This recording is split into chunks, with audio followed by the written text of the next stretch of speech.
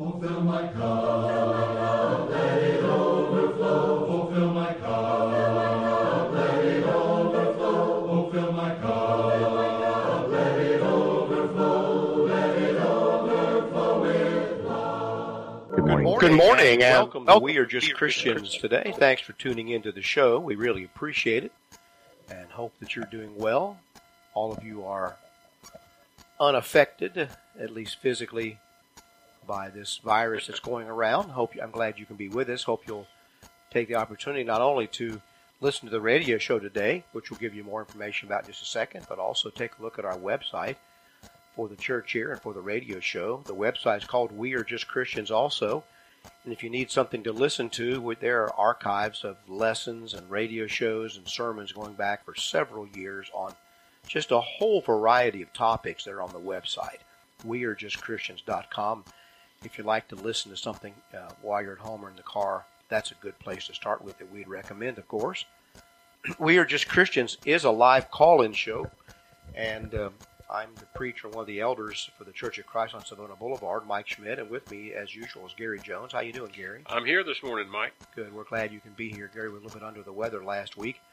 He's been, like the rest of us, even maybe a little more so, self-isolating because of his health conditions have been kind of poor for the last few months.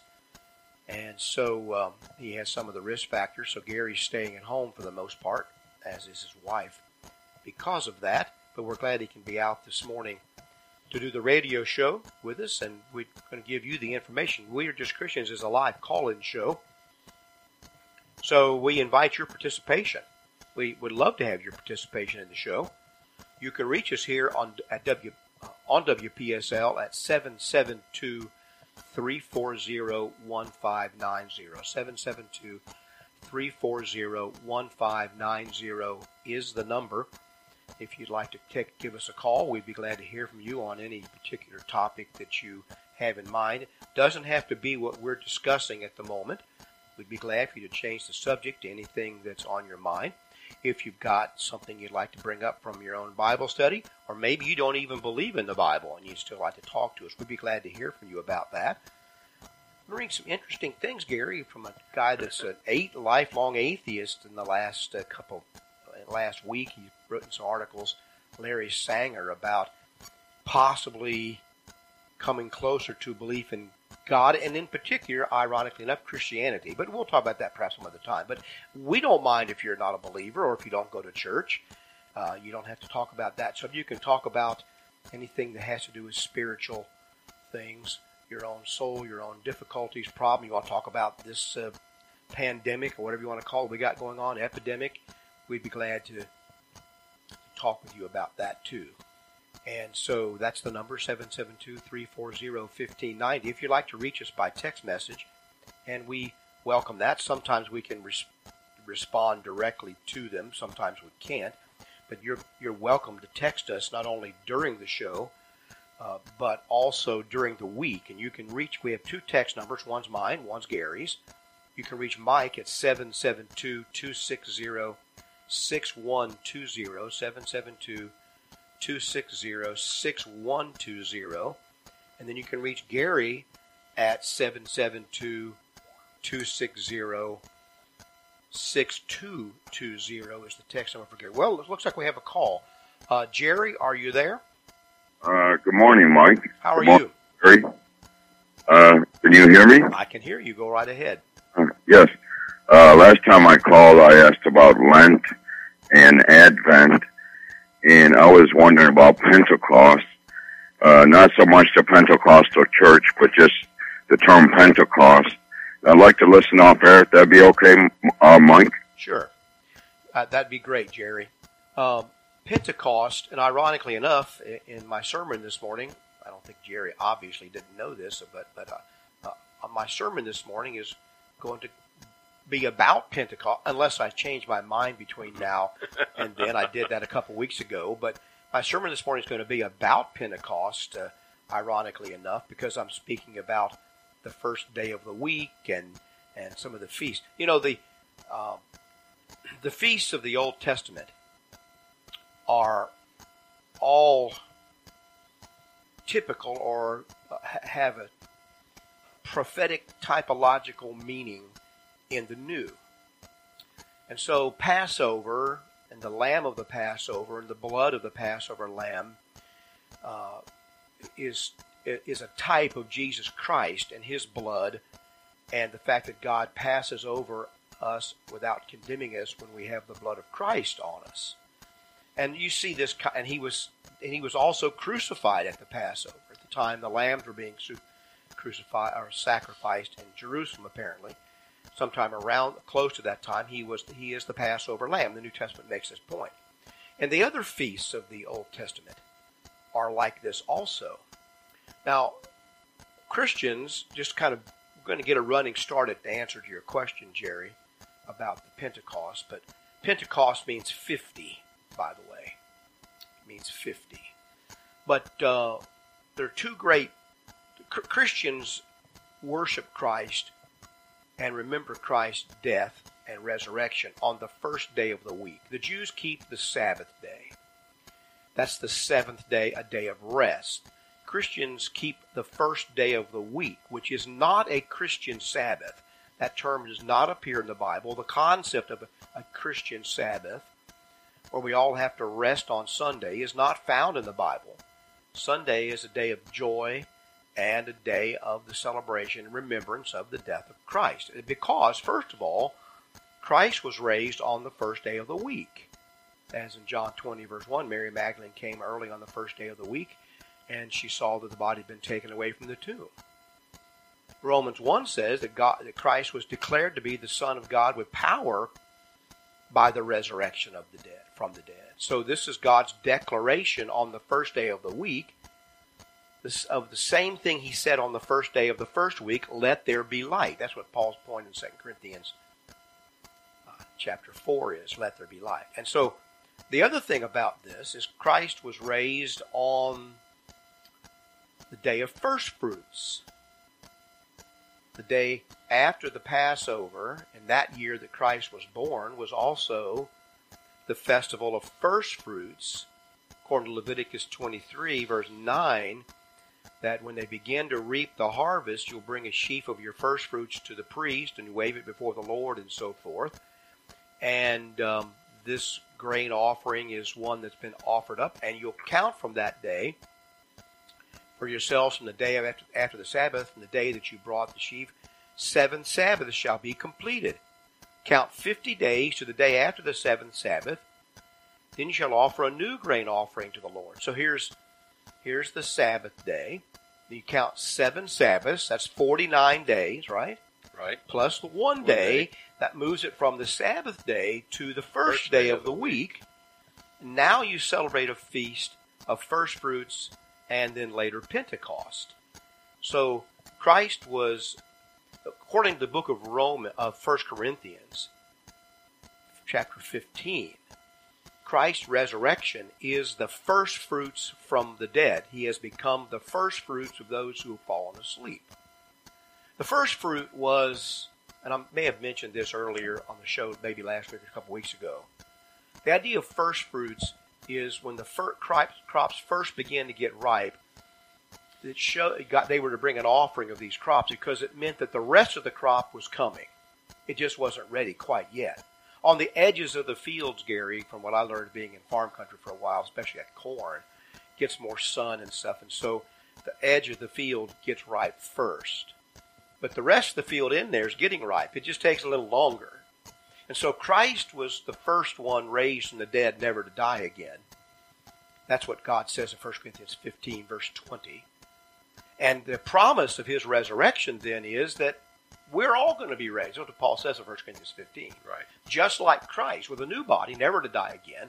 So he's the first fruits of the crop that's coming. And so you see this whole thing. So the typology of these events is Christ is sacrificed as the Passover lamb who takes away the sins of the world. He's raised up as the first fruits to God.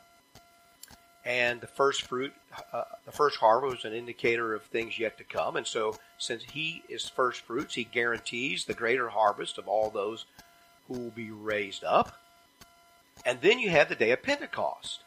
you count 50 days from this Sabbath day, you count 7 Sabbaths plus 1 day. Now you take another grain offering from the time of the first fruits.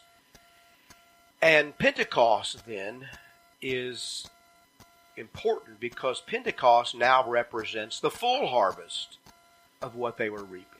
You have the first fruits right after the Passover, in this case, in the year of Christ, was crucified. Now you've got Pentecost. Pentecost is Latin. Penta means 50. And so it's the feast of 50 days, which is 49, 7 times 7 plus 1, always on the first day of the week. And so Pentecost was anticipated by the feast of first fruits because it represents the fulfillment of what was started weeks earlier at the first fruits. So this is the idea of Pentecost. And so Acts 2, book of Acts, chapter 2, tells us what happened on the day of Pentecost after Christ was crucified and raised from the dead. 50 days later, it's not accidental that God chose that day, the day of Pentecost, to bring the Holy Spirit on the apostles there in Jerusalem, that they would speak in tongues and proclaim the gospel for the first time, because it was the first day of the week. So another reason why Christians meet on the first day of the week is because the gospel was first preached on that day to all men, you see. And so that's the Feast of Pentecost. So you have Acts chapter 2, verse 1. And now when the day of Pentecost had fully come, they, that is the apostles, were all with one accord in one place. Suddenly there came a sound from heaven as of a rushing mighty wind, and it filled the whole house where they were sitting. There appeared to them divided tongues as of fire, and one sat upon each one of them, and they were all filled with the Holy Spirit and began to speak with other tongues as the Spirit gave them utterance. And there were dwelling in Jerusalem Jews, devout men, from every nation under heaven. And when this sound occurred, the multitude came together and were confused because everyone heard them speak in their own language. It isn't just that they were speaking in different languages. It seems to me, Gary, in this case, the miracle was that they all heard them speak in their own language. Even though I guess they could tell they were perhaps speaking Aramaic or Hebrew or something like that, they heard them speak in their own language. Paul does say later on that if there was a phenomena, something like this that occurred in the churches during that period, and he said they should interpret if they were having those. Right. But this was interpreted for them, apparently. Yeah.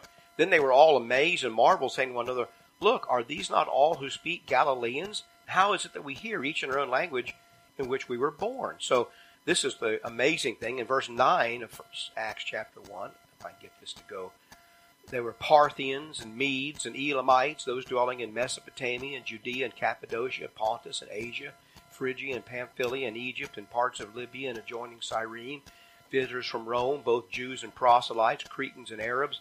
We hear them speaking in their own tongue the wonderful works of God. So he's pointing out all over the known world of that time, there were Jews there present, even proselytes were there present to hear this speak. Which points out something that we rarely think of Jerusalem as, but it was a multi-nation city. Yeah, and they had all come there because of the Passover. And many of them had been there during the time of Christ's crucifixion. They had stayed over to the Feast of Pentecost. And not just for those two feasts, but they probably came for other times. They were there other times. Now then, what this represents when you put this together with the Feast of Pentecost, the ingathering or the harvest in the Old Testament, is this represents God's harvesting of the nations, or bringing the nations into being harvested. Okay? So the Feast of First Fruits was Christ's resurrection. 50 days later was the Feast of Pentecost, or ingathering, the harvest. Now you have this being fulfilled in the New Testament when God begins to preach the gospel of Christ's kingdom being established. And he goes on to say that he goes on to talk to these people about that Jesus was attested to you, and yet you delivered him up and crucified him by the hand of the Romans. But God raised him up, verse 24 of Acts 2, having loosed the pains of death, because it was not possible he should be held by it. In verse 29, he says, "Let me speak freely, brethren, to you of the patriarch David, that he is both dead and buried," and he's been mentioning his prophecies, And his tomb is with us to this day. Therefore, being a prophet, and knowing that God has sworn with an oath to him that the fruit of his body, according to the flesh, he would raise up Christ to sit on his throne, he, foreseeing this, spoke concerning the resurrection of the Christ, that his son was not left in Hades, nor did his flesh see corruption. This Jesus God raised up, of whom we're all witnesses. So he preaches the coming of David's kingdom, one to sit on David's throne. He isn't speaking of a millennial kingdom. He's speaking of the time of the resurrection of Christ. And he says that Christ had prophesied this. David prophesied, I should say. And that God had raised him up. Therefore, let all the house of Israel know surely, verse 36, that God has made this Jesus, whom you crucified, both the Lord and Christ. And they cried out when they heard this. They were pricked in their heart. Men and brethren, what shall we do? So this is the preaching of the gospel. And then Peter said to them, on this Pentecost, this harvesting day, repent and let every one of you be baptized in the name of Jesus Christ for the remission of your sins, and you shall receive the gift of the Holy Spirit. For this promise is to you and to your children and all who are far off. I think that's the Gentiles, as many as the Lord our God shall call. And with many other words he testified and said to them, be saved from this crooked generation. Then those who gladly received his word were baptized, and that day about 3,000 souls were added to them. So here is the adding together of the harvest, the gathering of the harvest, adding it together, piling it up, as it were, beginning on this day of 50, the Pentecost. And the result was, and they continued steadfastly in the apostles' doctrine and fellowship, in the breaking of bread and prayers, and so on. It basically then it goes on and tells what they did. Yeah, the breaking of bread here is the Lord's Supper, and that's why we keep the Lord's Supper on the first day of the week. That's one of the verses that point to this when you put all this together. Well, there's 1 Corinthians 10, and beginning about verse 14, he talks about that. He says, therefore, my beloved, flee from idolatry. I speak as to wise men. Judge for yourselves what I say. The cup of blessing which we bless, is it not the communion of the blood of Christ? The bread which we break, is it not the communion of the body of Christ? For we, therefore, through many, are one bread and one body, for we all partake of that one bread. Right. Now, so he's basically talking about Jesus being the unity part of that, and his blood being, I think, as we see in other places, his blood is the reason that we have forgiveness of sins, his sacrifice. Right. Well, we had a text just a minute ago, a point I was going to get to, but I'll get John who texted it the credit. He said that this is kind of the reverse of the Tower of Babel. You know, in the Tower of Babel, God confused and scattered the nations apart when he confused their languages. Now, through the resurrection of Christ, he gives us one new language and brings all men back together. Pentecost is the reversal of the Tower of Babel, where now he says, all nations need to come to me. Come unto me, all ye that labor and heavy laden, Jesus said. So now he's gathering all men back to himself.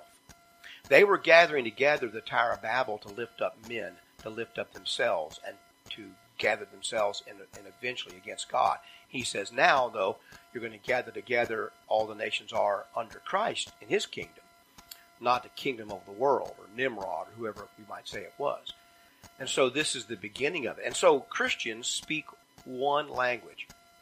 You know, I talked about this in a sermon a few weeks ago, Gary.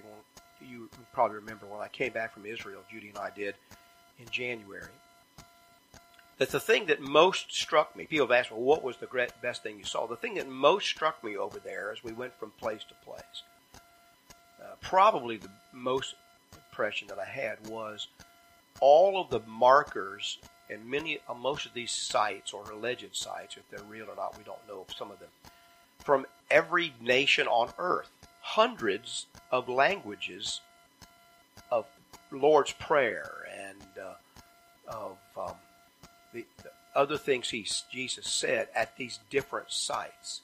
That all the languages, and there's more of them being put up all the time, that all come to worship Jesus Christ. Now, I don't believe in shrines and things like that, but it was striking to me to see this collection, and you saw the people there from all over the world that were there honoring Jesus Christ of all these different languages. And this is what the Tower of Babel was divided us. But here's the thing. Those people were uniting around the fact that Jesus Christ was the Lord. He'd been raised up from the dead. And so that's what Pentecost is about, Jerry. It's about the feast of the ingathering in the Old Testament, which was a figure or a prefiguring type of Christ gathering all the nations unto himself. Now, a nation, make this point again, a nation is not, as we think in modern terms, of a nation state like Germany or the United States. The United States, according to the Bible definition of nation, is a nation of nations because they're all different ethnicities and tribes and groups of people, languages, and we've all come together with one language for the most part in the United States. What's going to divide us again is when we start to having 3 or 4 languages that are the norm. But, and you know, think of that what you may, but language is divisive. But a nation is a tribe or a group. And so when Christ says that he is calling, let all nations or creatures come to him, he means all different kinds of people that live all over the world, of every ethnicity and background, all can come to the kingdom of Jesus Christ. That's what Pentecost was about. Is it 100% harvest? No, because we can go out into the cornfields, wheat fields, and we can forcibly gather the grain. We can forcibly gather that grain up and bring it in, whether it wants to or not, obviously. But Christ is not going to go through the world and forcibly gather up the grain. Whosoever will may come, right? Well, and that's the part. This is not an unusual theme. This theme is throughout the Old Testament, that God will gather all people. I'm just... It's all throughout it, but I think the Jews pretty much missed it, didn't they? Well, sometimes it's kind of in an apocalyptic language, and let me take Isaiah 25. Let's start at verse 6. Hang on now, I don't know if we're... Isaiah 25, verse 6. And in this nation the Lord of hosts will make for all people a feast of choice pieces, a feast of wines on the lees, of fat things full of marrow, of well-refined wines on the lees. And he will destroy on this mountain the surface of the covering cast over all people, and the veil that is spread over all nations. He will swallow up death forever. And, you know, this is basically Isaiah referencing what's going on here. But it's symbolic language. What's that feast of choice pieces, a feast of wines? What was all that? That was basically a symbol for blessings and good things that were going to happen. All of this was going to come on. He says, I'm going to destroy the covering cast over all nations, and the veil that is spread over all nations. There's that separation of the nations again. He's going to destroy what's separating them. Right. And so, through Christ, people of all different nationalities can be together. Right. And that's represented, for example, in this church that we have right here on Savannah Boulevard. And people from many different countries and colors and shapes and sizes and original languages here in this church. And what's the one thing that brings us together? It is the gospel of Jesus Christ. And basically this passage says the same thing in verse 8. He says, as a result of all this, he will swallow up death forever. What do you think that means, Mike? People is going to be saved. This is going to be the end of death. Yes, and they're going to be saved through the gospel of Christ.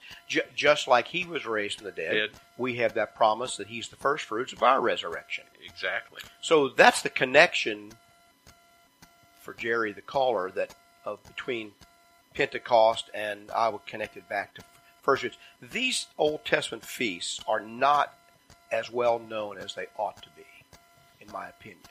Or the result, or how we become a part or aware of or receive the benefit of the blood of Christ.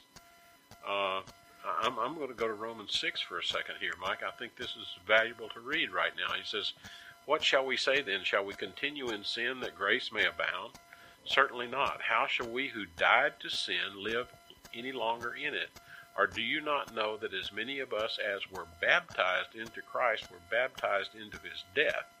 Therefore we were buried with him through baptism into death, that just as Christ was raised from the dead by the glory of the Father, even so we also shall walk in newness of life. Right. Now the connection there is the death, and if you read the Bible carefully, death is associated with blood in this case. Right. Not dying of suffocation. Right. This is death by the shedding of blood, like a sacrifice that Christ sacrificed himself, or was sacrificed as a lamb. And that blood, or his death, takes away the sins of the world. And there's the connection with the Passover, when Christ was crucified. And then the first fruits, and then Pentecost. So, yes, Romans 6 brings those together. He's talking about a resurrection there and in Rome, but he's also talking about a death. He's talking about the death, burial, and resurrection of Christ. And then the becomes death, a type of our death, burial, and resurrection. And Same thing in Ephesians chapter 2. Right. And basically what was said in Pentecost, he said, repent and be baptized for the remission of sins. In Romans 6:5, he says, for if we have been united together in the likeness of his death, that's the baptism, buried in the water, right, certainly we shall also be in the likeness of his resurrection. So if we've been connected with him in the likeness of his burial, we're going to be resurrected as he was resurrected. Right. Knowing this, that our old man was crucified with him, that the body of sin might be done away with, that we should no longer be slaves of sin. For he who has died has been freed from sin. He says, now if we died with Christ, we believe that we shall also live with him. I probably mentioned this before on the air, but let me do it again since you're right here, Gary. There's another passage, interestingly enough, that really sheds a lot of light on this too, that's not often talked about in this case. But it's Ephesians chapter 1 and 2. Paul, I'm not trying to just rip this out of a context, but for sake of brevity, clarity, we'll begin reading in verse 19 of Ephesians 1. Ephesians 1:19, and what is the exceeding greatness of his power toward us who believe? According to the working of his mighty power, which he worked in Christ when he raised him from the dead and seated him at his right hand in the heavenly places, far above all principality and power and so forth. So here he says that toward us who believe, God has worked his mighty power because he raised Christ from the dead and seated him in the heavenly places. Now then, when you go on down in chapter 2, he says, and you being made alive, who were dead in trespasses and sins. Now he's going to he says Christ died, was buried, raised up by the power of God, and made to sit in the heavenly places. So several things happened. He died, was buried, raised up, made to sit in the heavenly places. Now then, when you look in chapter 2, he says, you were dead in your trespasses. But God, verse 4, who is rich in mercy because of his great love with which he loved us, even when we were dead in trespasses, he made us alive together with Christ. By grace have you been saved, and raised us up together and made us to sit together in the heavenly places in Christ Jesus. For by grace have you been saved through faith, not of yourselves, it's the gift of God, not of works that any should boast. Now, you probably heard those last couple of verses lots of times. But did you know that they were connected with baptism? Yeah. That's the key here. Because when you look at, where do I see baptism? And then you see Christ died, was buried, raised up, made to sit. Then he says, you were dead in trespasses. You were dead in sins. You've been buried and raised up and made to sit in the heavenly places with Christ. He makes the exact parallel with us. Now let me ask you something in verse 6 there. What's the raising up that occurs in verse 6? This is not the final resurrection of the dead, because this is a past event. These Ephesians, he says to them, this is something that's already occurred in the past. That God has already raised you up together and made you already to sit in the heavenly places. What are we raised up from? What do we die to and then are raised up from? Well, he died to sin. Romans 6 is the answer. Paul wrote that book too. And he tells us that baptism is a burial and a resurrection in the likeness of Christ's death and resurrection. This is the same thing he's saying in Ephesians 1. It's in the likeness of Christ's death, burial, and resurrection. Now, he says in chapter 1 that God raised him up by his power, Christ up by his own power. But he says he raised us up by mercy, by love, and by grace have you been saved. So salvation by grace is connected to baptism. Okay? In this case. Because it's a work of God. It's what he does, not what you do. Well, to put it in a simpler way, one cannot be saved without God forgiving your sins. The blood has to be put on your sins and forgive them. But who can forgive sins but God? God is the only one that forgives sins. And basically, Mike, baptism, to put it simply, is the point in time when God forgives your sins. It's where you come in contact with the death of Christ. You're buried with Christ and raised up with Christ. It is the contact of the blood which forgives the sin, the death of Christ. That's the point he's making in Romans 6. And it's very simply said in Acts 22 and 16 when Ananias tells Paul, he says, "And now why are you waiting? Arise and be baptized and wash away your sins, calling on the name of the Lord." Well, I like to point out with that, the reason I use Ephesians 1 is because it's often taken as a proof text that we're saved by faith only, which it doesn't say at all. Right. But we're saved by grace through faith, and that not of ourselves. That's the very passage when he's talking about this typology of death, burial, and resurrection, just like Christ. It's the same point that Paul makes in Romans chapter 6 when talking about baptism. So the raising up in Ephesians 2:6, right before the salvation by grace, is what? Baptism. Okay? Oh, and of course it all starts off by those who believe in chapter 1. He talks about for those who believe this is the truth. So you see it's all connected together. And the important thing to remember as a Christian, or one of the things we want to get across since Jerry asked the question this morning, is that these Old Testament feasts were not just some oddities that God made up for no good reason. Not just some strange things. I've even heard them say, well, God made up these things just so he could teach us that we can't be saved by them. Now, that's not why God gave us the Feast of Pentecost and Passover, first fruits, that he gave them to the Jews. He gave them to show them what was coming. They're an illustration. They show us the meaning of these things, and the Jews had to live this every year. Every year they were living out Christ, the prophecies about Christ when they did these things. And so this is the evidence in particular, I would think, to those who are observant Jews, that Jesus Christ is the fulfillment of these prophecies and even of the feast days. And I think we've had callers that have pointed this out before, that the feast days are in themselves prophetic. And that's an interesting question, Jerry. I think a lot of people don't really get the Old Testament connections with the events of the life of Christ. Well, look at how it's. I'm going to go to 1 Peter 3 and verse 18, because it's also connected there with a statement that people just don't seem to pay much attention to. He says in verse 18 of 1 Peter 3, he says, "For Christ also suffered once for sins, the just for the unjust, that he might bring us to God, being put to death in the flesh, but made alive by the Spirit, by whom also he went and preached to the spirits in prison who were formerly disobedient, when once the divine long-suffering waited in the days of Noah while the ark was being prepared, in which a few, that is, 8 souls, were saved through water." Right.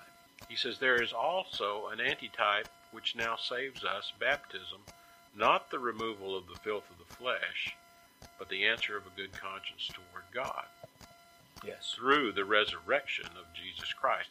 All that's bookended by the resurrection of Jesus Christ. It's all bookended by his death, burial, and resurrection. Yes, and that's an important thing to remember about that, and that's why he can say baptism saves us in the same type of way or figure. Well, we have another caller on the line, Gary. You there, Ken? Yeah, Mike, how you doing? Can't hear Ken. I can hear him. You can hear him. Hi, Mike. Tell me my ears have gone out again. Go ahead and take the question. Go ahead, Ken. I'm not getting him now. Something changed. Just want to make a couple comments. Jewish feast he was I don't know if talking you're there or about. not. Speak up a little bit if you are. He's talking. Go ahead. Okay. Go ahead, Ken. The Jewish feast you're talking about is called Shavuot, which means weeks.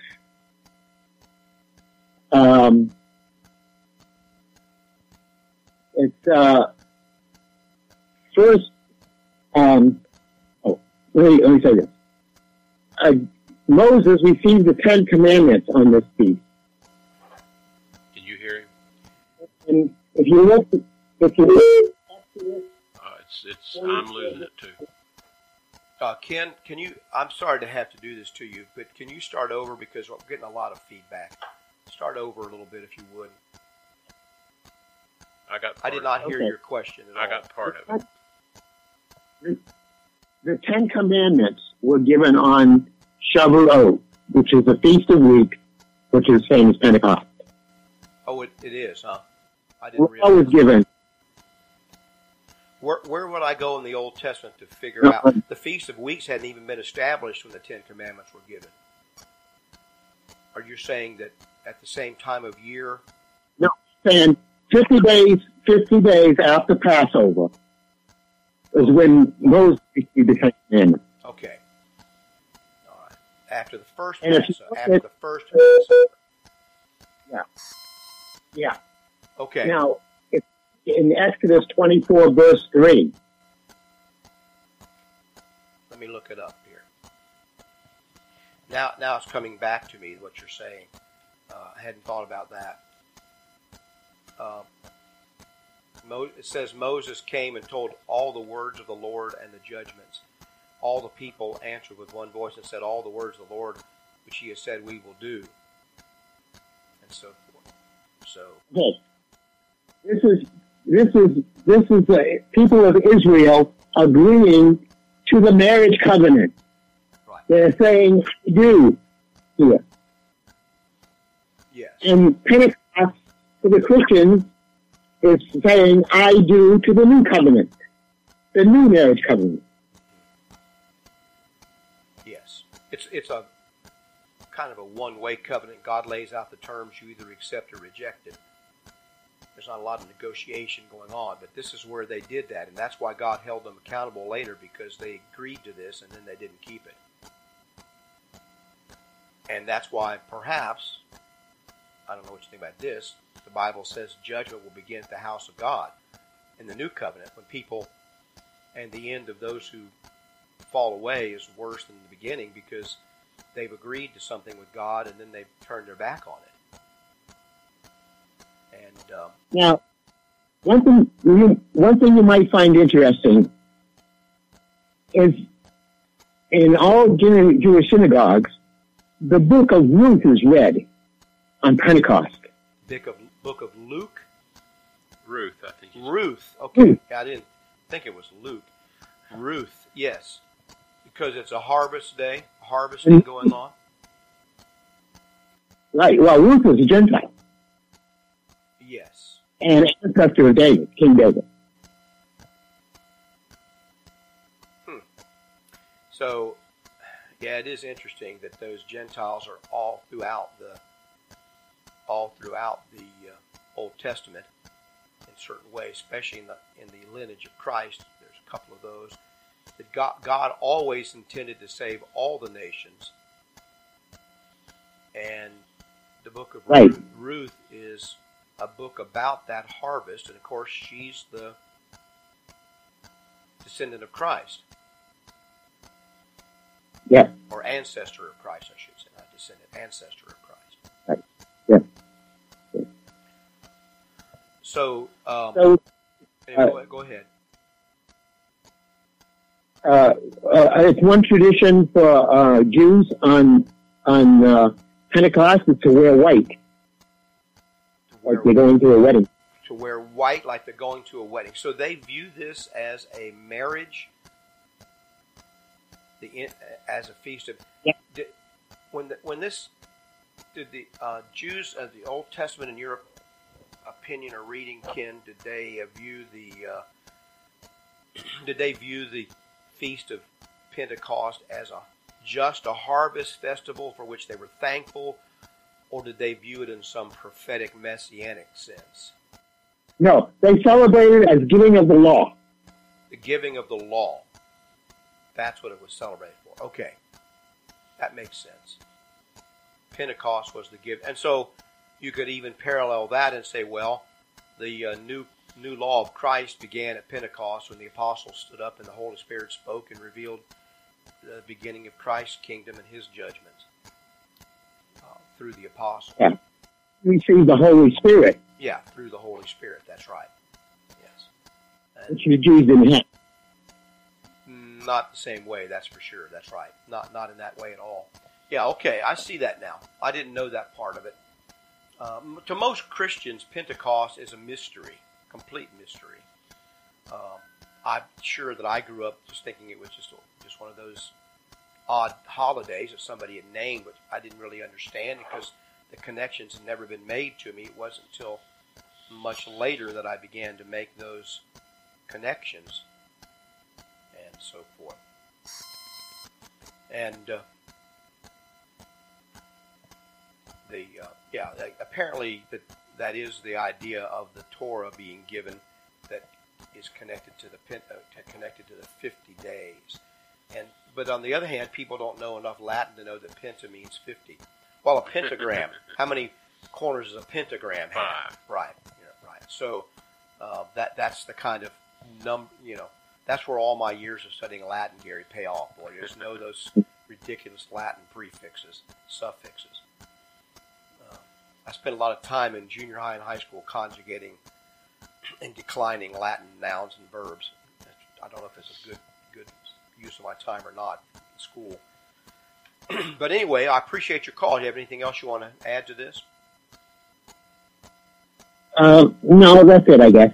Okay. Thank you very much for calling. We appreciate it. And if I remember correctly, I think you brought some of this up last week, or Ken did last week, and we talked a little bit about it. Ironically, I had prepared some lessons on this before all this virus stuff hit. I had started some lessons on the first day of the week, which this is why do Christians keep the first day of the week and not the Sabbath day? And I started turned into a series of lessons. I interrupted them because of the virus, and we talked more about those kind of more pertinent issues the last couple of weeks, but today I tend to get back to that. So I've just been studying these things, ironically enough, at this time of year, which didn't really dawn on me because we don't keep a church year calendar here. There's nothing in the New Testament about us keeping the church year like the Jews did. Those festivals and those yearly things have been fulfilled in Christ. Philip Schaff, the greatest church historian, is very clear about this, that there's no trace of yearly festivals in the early church. In the first century church. First century church. That's something that came along much later as the Catholic Church began to adopt Jewish principles and a Jewish priesthood and a more formal type of liturgy based on the Old Testament pattern of priesthood and temple and all cathedral and holy places and holy water and incense. They began to adopt the priestly mitres and robes. They began to adopt all this stuff from the Old Testament hundreds of years later. Then the church year comes in, keeping these church festivals like the Jews did. But in the New Testament church, there was none of that kind of stuff. So it doesn't, since we try to follow the New Testament church and not the Catholic traditions or even Protestant traditions, I've never kept these yearly holidays that are so prominent in much of what's called Christianity, not New Testament Christianity, but what's called Christianity. And so therefore it escapes me sometimes that we're approaching Easter or Pentecost or whatever the case may be. Doesn't really dawn on me, and you can say that's a fault, but okay, whatever. All I can tell you is why that is. It probably doesn't you either, does it, Gary? Well, our lives aren't patterned after that Old Testament pattern of keeping festivals. Right, but we begin to see that, particularly in Old Testament prophecy, that passage I read from Isaiah 25 that reflected what was going to happen, how all these things become related. I'm more and more impressed as I study more and more as how interrelated all the passages in the New and Old Testament are. What did we go through to show the principles that we just spoke of in terms of basically the relationship of Jesus' death, burial, and resurrection to our forgiveness of sins? How many passages did we go through? We probably went through nearly a dozen. And it took all that's not even all of them. And that's not all of them. But what did it take, Mike? It took those for us to get a full understanding of the significance and the reason for that. Right. You don't get the full understanding from just one or two passages. And so many times I've seen people who basically base their beliefs and their doctrinal beliefs on perhaps just one passage. That Ephesians 2 passage is just an example of that. Just gets bumped to the top of the hierarchy, and no other passage, and everything else gets interpreted by that, wrongly so. And I'm trying to show you, by going through that analysis, I know it sounds complicated on the radio, I could probably illustrate it better with a chart, but I'm trying to show you that in the very context that people use to say that baptism has nothing to do with salvation, it's right there in the middle of that context. You have to look for it. You have to see write out the parallel that he's using and say, what does this mean? And then when you do compare it to Romans chapter 6, you see how clear it is. If you want to see it, or you can dismiss it all by saying, "Oh no, everybody knows we're saved by faith only." You can just dismiss it all with a wave of the hand, but then so forth. But then you probably have to deal with James 2. Where James says you're not saved by faith alone. Well, yes, of course. There's always an answer to everything. The question is it a good answer? Well, the question is is it the right answer? The point is these passages need to be reconciled. If we understand them to be opposed to each other, we're misunderstanding what God has for us. That's the point. Well, listen, I've seen some of these Protestant preachers dismiss the entire Old Testament, especially ones who believe in faith only, Calvinists, or other faith only people. Dismiss the entire Old Testament by saying, see, the only point of the Old Testament is that law can't save you, and it just shows you that God did all these things to show to them that it was all a waste of time. Now, that's just simply not true. The Bible itself is very clear that there was a much greater purpose to the Old Testament commandments than just to say commandments aren't any good. And of course, then they give a command that you can't obey commandments. You see, only their commandments. So they can't. You just can't wave away the Old Testament and make it nothing because of Ephesians 2, 8 and 9. That's not proper Bible interpretation, and it'll lead you to very bad consequences. Or one of the worst ones, John 3:16. Oh yes, that becomes the standard that they use. Yes, and so like John texted in. Luther wanted James, the book of James, thrown out. Yes, he called it a right strawy epistle. Strawy meaning worthless, whereas Romans was silver and gold, because he didn't like what James said about faith only. And so he wanted the whole thing thrown out of the canon because of that. Well, that doesn't cause me to. Martin Luther was a man of great scholar, but that is certainly something I can't defend. That's the wrong approach to Bible study altogether.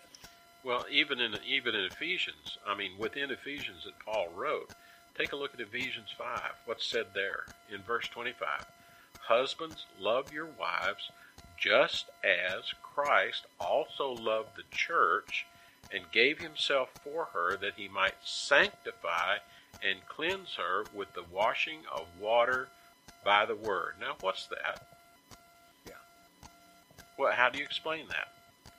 What does sanctify mean? When he says that he might sanctify her and cleanse her, What's sanctify imply? What do we usually associate with sanctification? A cleansing of some sort. Is that what you're Or a getting at? setting apart for God. Setting apart, We're yes. saved. God's setting us apart for Him. He's saving us.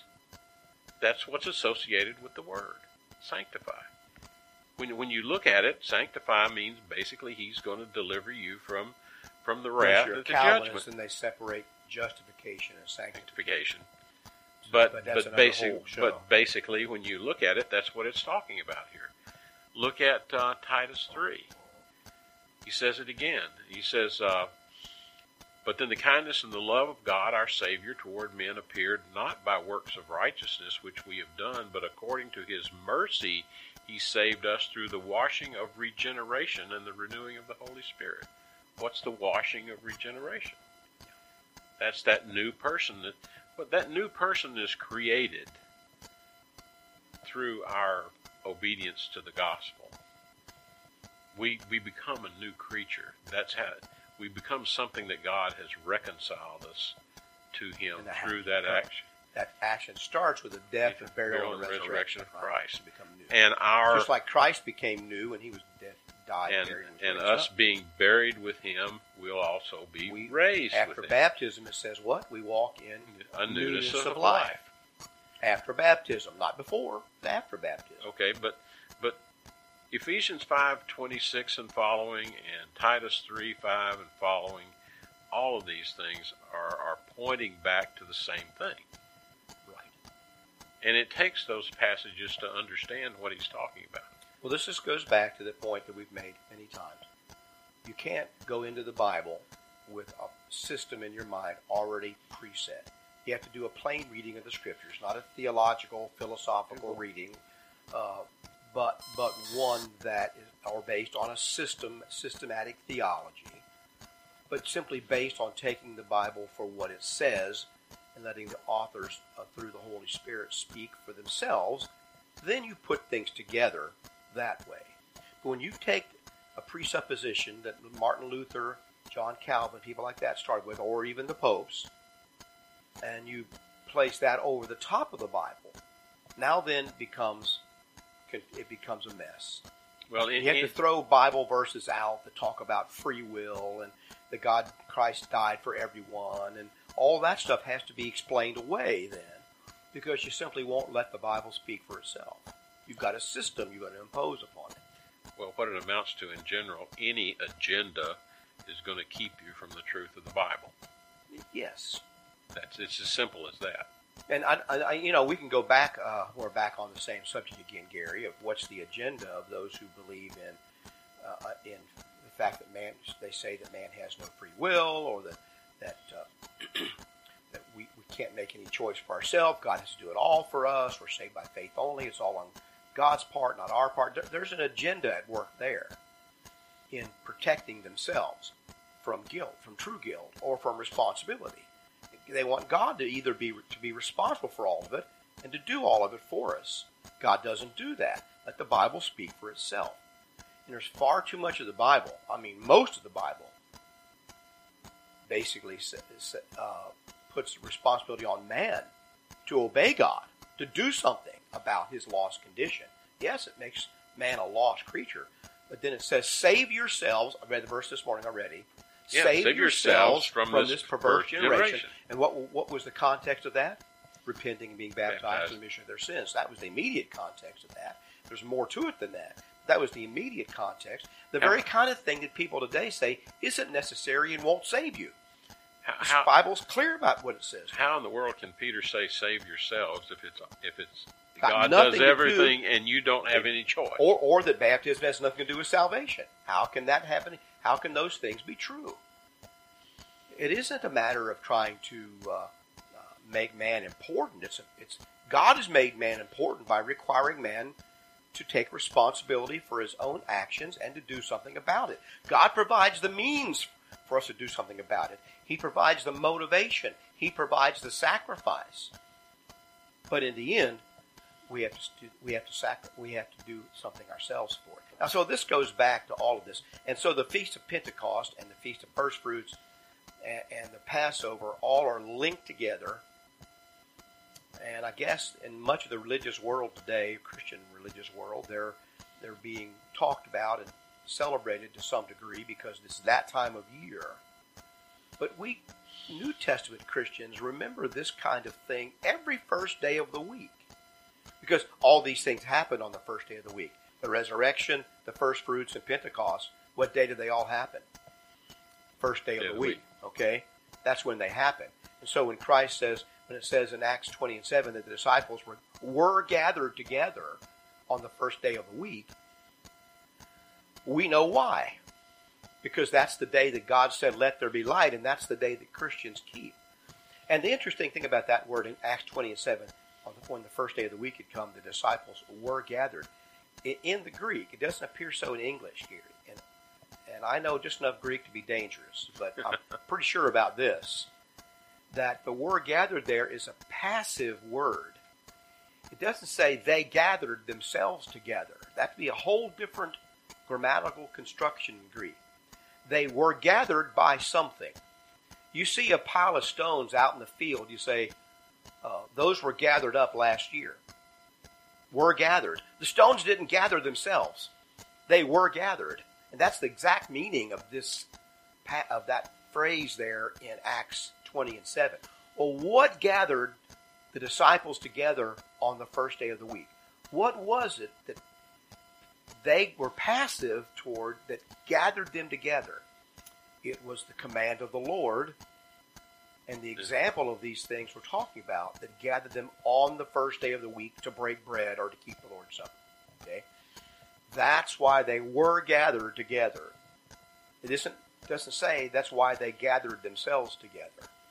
So this morning, if there's going to be a gathering, I'm being gathered together by the command of the Lord. Well, not just this morning. I'm talking about in general in my life. That's what it is. Christians are gathered in a passive sense. Well, basically, the entire group is being gathered in that sense. Yes. And so we individually we act, but basically it's acted from something else. The other idea that may go with this in a more general sense, Gary, along with that, is that Christians are called by God. God does the calling. We have to do the responding. The only reason that you and I even know each other, Gary, even though we're very close, even though we even know each other, is because God called us, and we were called passively on our part by something else, by the gospel, he says. Right. 1 Thessalonians. We were called, and now we're together, you see, because we heard the voice of the Lord. Some people are called, but then they don't respond. So there's no connection that's ever made. Well, that response again comes. What did he say? Basically, the grace that saves us is a free gift of God. Right. How do you get the benefit of a gift? You have to reach out and take it. You have to take it. You cannot receive a gift unless you take it. You know, often that's true of a pardon, and the governor issues a pardon. People have turned down pardons from the governor. Okay. They've turned them down. They have to actually reach out. So when God offers a pardon through the blood of Christ, in my belief, I've got to reach out and take that. Well, basically, I was given a Christmas gift one time by my grandmother, and I had to not only reach out and take the gift, but I had to unwrap it. I had to read the instructions. I had to put it together, and I had to learn how to use it before I got the benefit of that gift. It's like getting a new car on The Price is Right. You have to reach out and pay taxes, then you can get your gift. Yeah, I was 8 years old, and she gave me a U-Control line model airplane, complete with all the engine, she started the kit. This beast of the aircraft. Yeah. Right. So anyway, I spent 3 months building it. Quite a gift, huh? Yeah. Well, our time is about gone. We really appreciate the callers we've had today, and hope that you've enjoyed or learned something from the show today as we've considered these connection with the feasts in the Old Testament and this time of year. As I mentioned at the beginning of the show, I'd like to invite you to take a look at our website, wearejustchristians.com. Wearejustchristians.com. Some of us are meeting on the first day of the week here, but we're not meeting on Sunday night or Wednesday night now for the time being, and be a rather limited gathering spread apart in our assembly. People aren't touching each other or the communion, but we're having assembly today. But we'd be glad to have you come and join us when it's possible to do that at 2196 Southwest Savannah Boulevard. So until next week, may God bless all of you, and thank you for listening. Oh, fill my cup, let it overflow. Oh, fill my cup, let it overflow. Oh, fill my cup.